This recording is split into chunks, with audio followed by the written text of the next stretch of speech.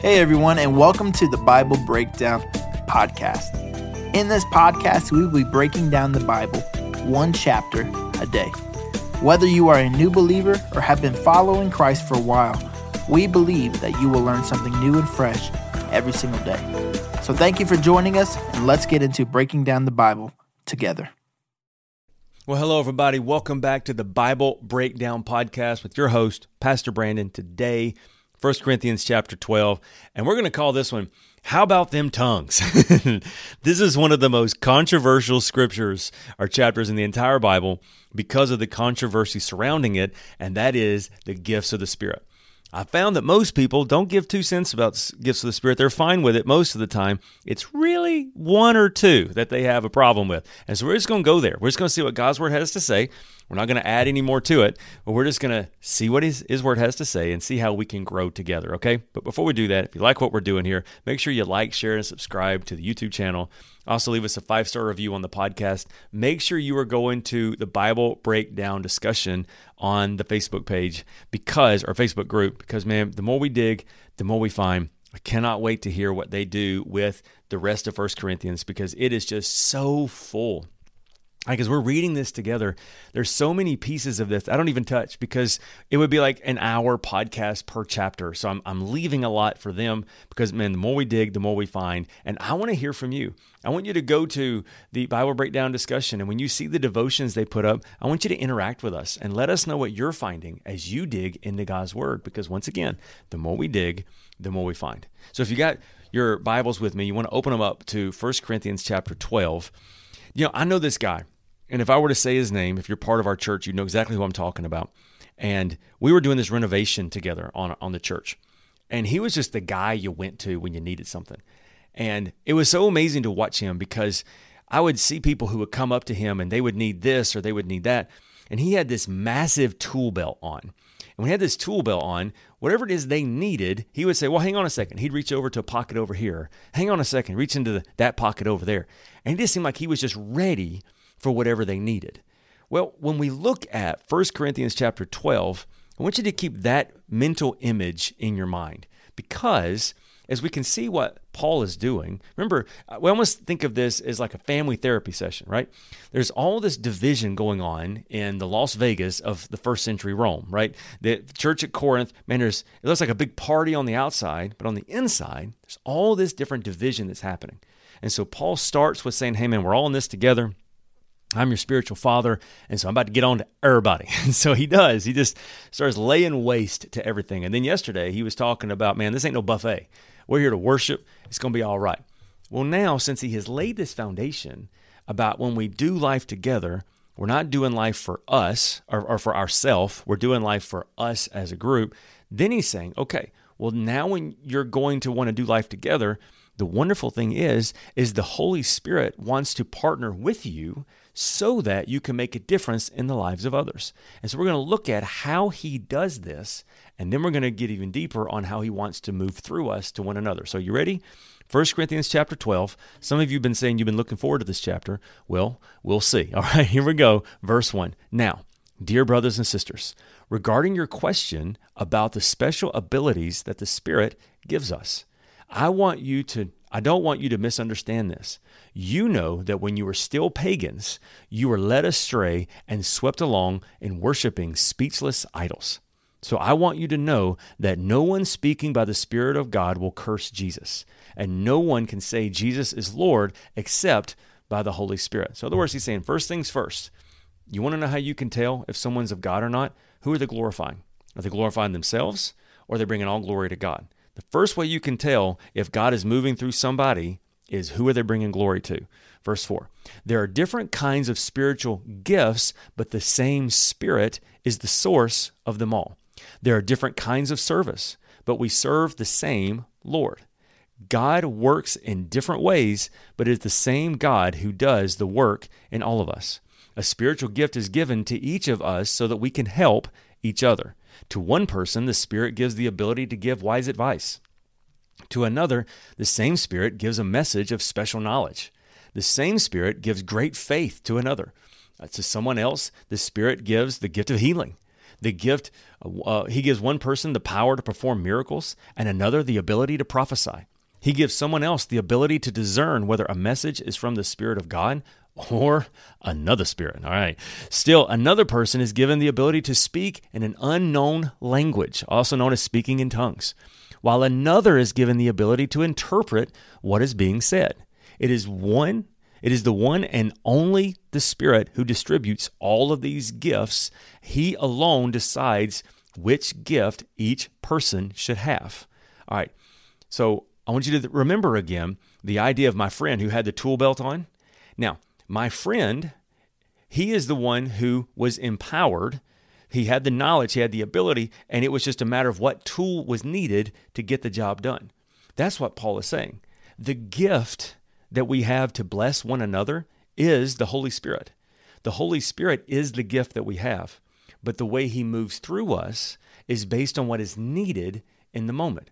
The Holy Spirit is in charge of the gifts. The Holy Spirit has these different things, and then he gives us these and uses them through us in order to make a difference. Verse 12 says this as we keep going. The human body has many parts, but many parts make up one whole body. So it is with the body of Christ. Some of us are Jews, some are Gentiles, some are slaves, and some are free. But we all have been baptized into one body by one Spirit. We all share the same Spirit. Yes, the body has many different parts, not just one part. If the foot says, I'm not part of the body because I'm not a hand, that does not make it any less part of the body. If we're to say, if the ear said, I am not part of the body because I'm not an eye, would that make it any less part of the body? If the whole body were an eye, how would you hear? Or if your whole body were an ear, who would do the smelling? But our bodies have many parts, and God has put each part just where he wants it. How strange a body it would be if it only had one part. Yes, there are many parts, but only one body. The eye can never say to the hand, I don't need you. The hand can't say to the feet, I don't need you. In fact, some parts of the body that seem weakest and least important are actually the most necessary. And the parts that we regard as less honorable are those we clothe with the greatest care. So we carefully protect those parts that should not be seen, while the more honorable parts that do not require this special care, while other parts do not require the special care. And we all know what Paul's talking about, okay? We ain't going to go there. We know what he's saying, all right? I wonder who the armpit of the body of Christ is, by the way. You ever wondered that? Who's the pinky toe? I don't know, but I digress. Let's keep moving before it gets weird. So God has put the body together as such that extra honor and care are given to those parts that have less dignity. This makes for harmony among the members so that all the members care for each other. Praise the Lord. If one part suffers, all parts suffer with it.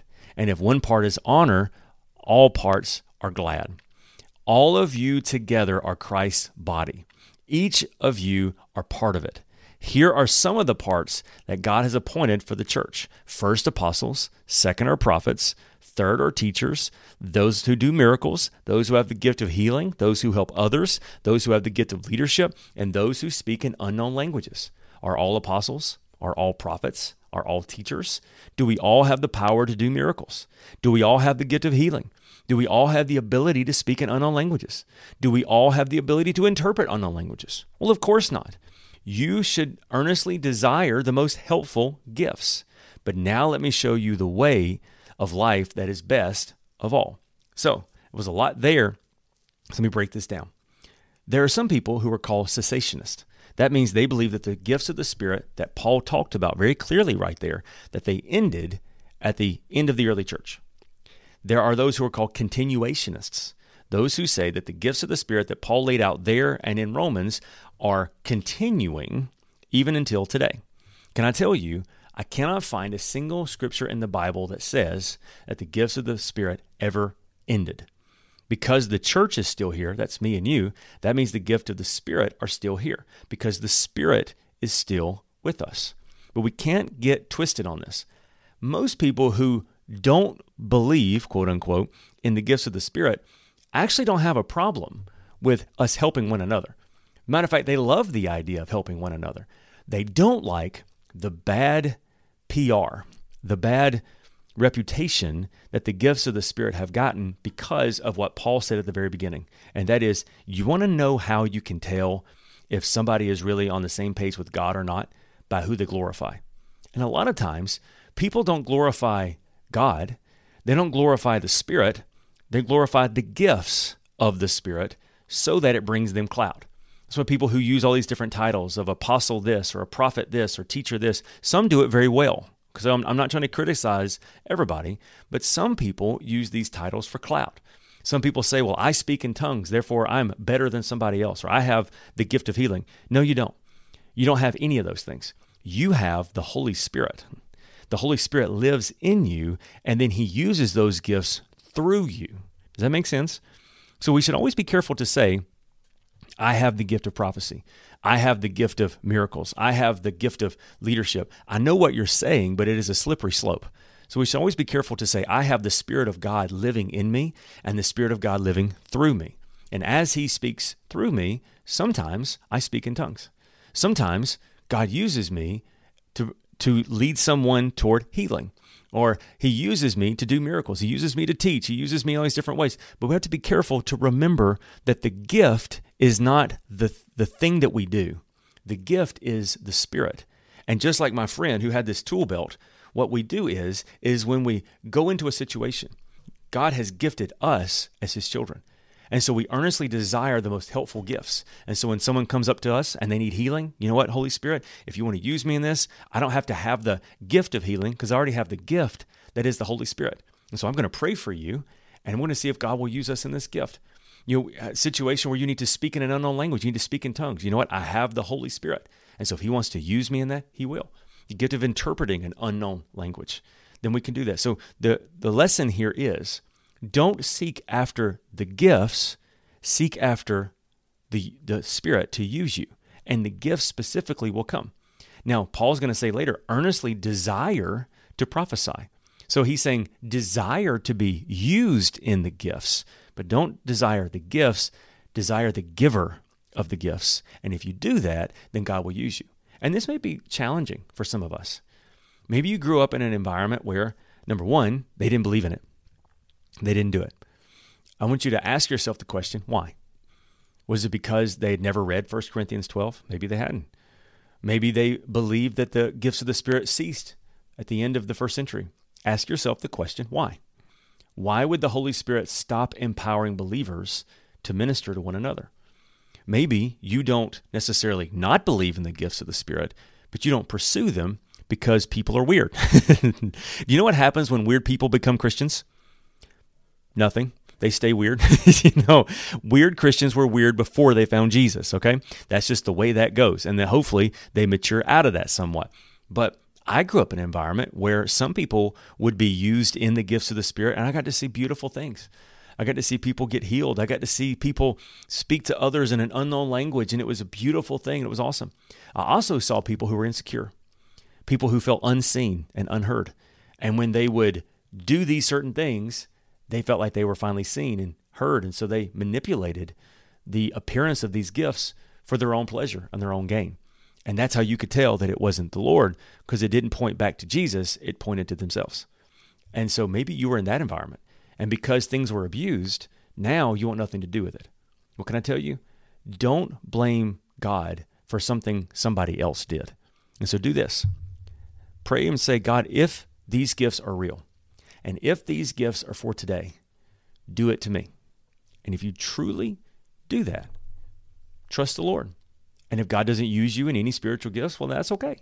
Seek the giver, not the gift, and let God do what he wants. But then if he opens the door, step through that door. And you know what's amazing? It's not even that he will use you in the gift, but that he will use you to be helpful to somebody else. Let's pray. God, thank you so much for today. Thank you for your goodness and your mercy. Thank you, Holy Spirit, that you empower us so that we can make a difference in the lives of others. Lord, I'm praying that some people listening to this, watching this today, they're going to pray a bold prayer. They're going to say, God, if it's real and if it's you, do it to me. And Lord, I pray you will. I pray just like I've experienced your gifts in my own life, I pray they'll experience it in their life. Because Lord, we don't experience spiritual gifts so that we can be known and seen, but it's because we've been known and seen by you that then we can step into that place and say, God, use me to be a difference maker for somebody else. In Jesus' name we pray. Amen. Amen. Well, family therapy session over for today for the church at Corinth. Don't forget, God's word says in 1 Corinthians chapter 10, whatever you do, whether you're eating or you're drinking or you're using in the spiritual gifts, whatever you do it all for the glory of God. I love you. I'll see you tomorrow for 1 Corinthians chapter 13.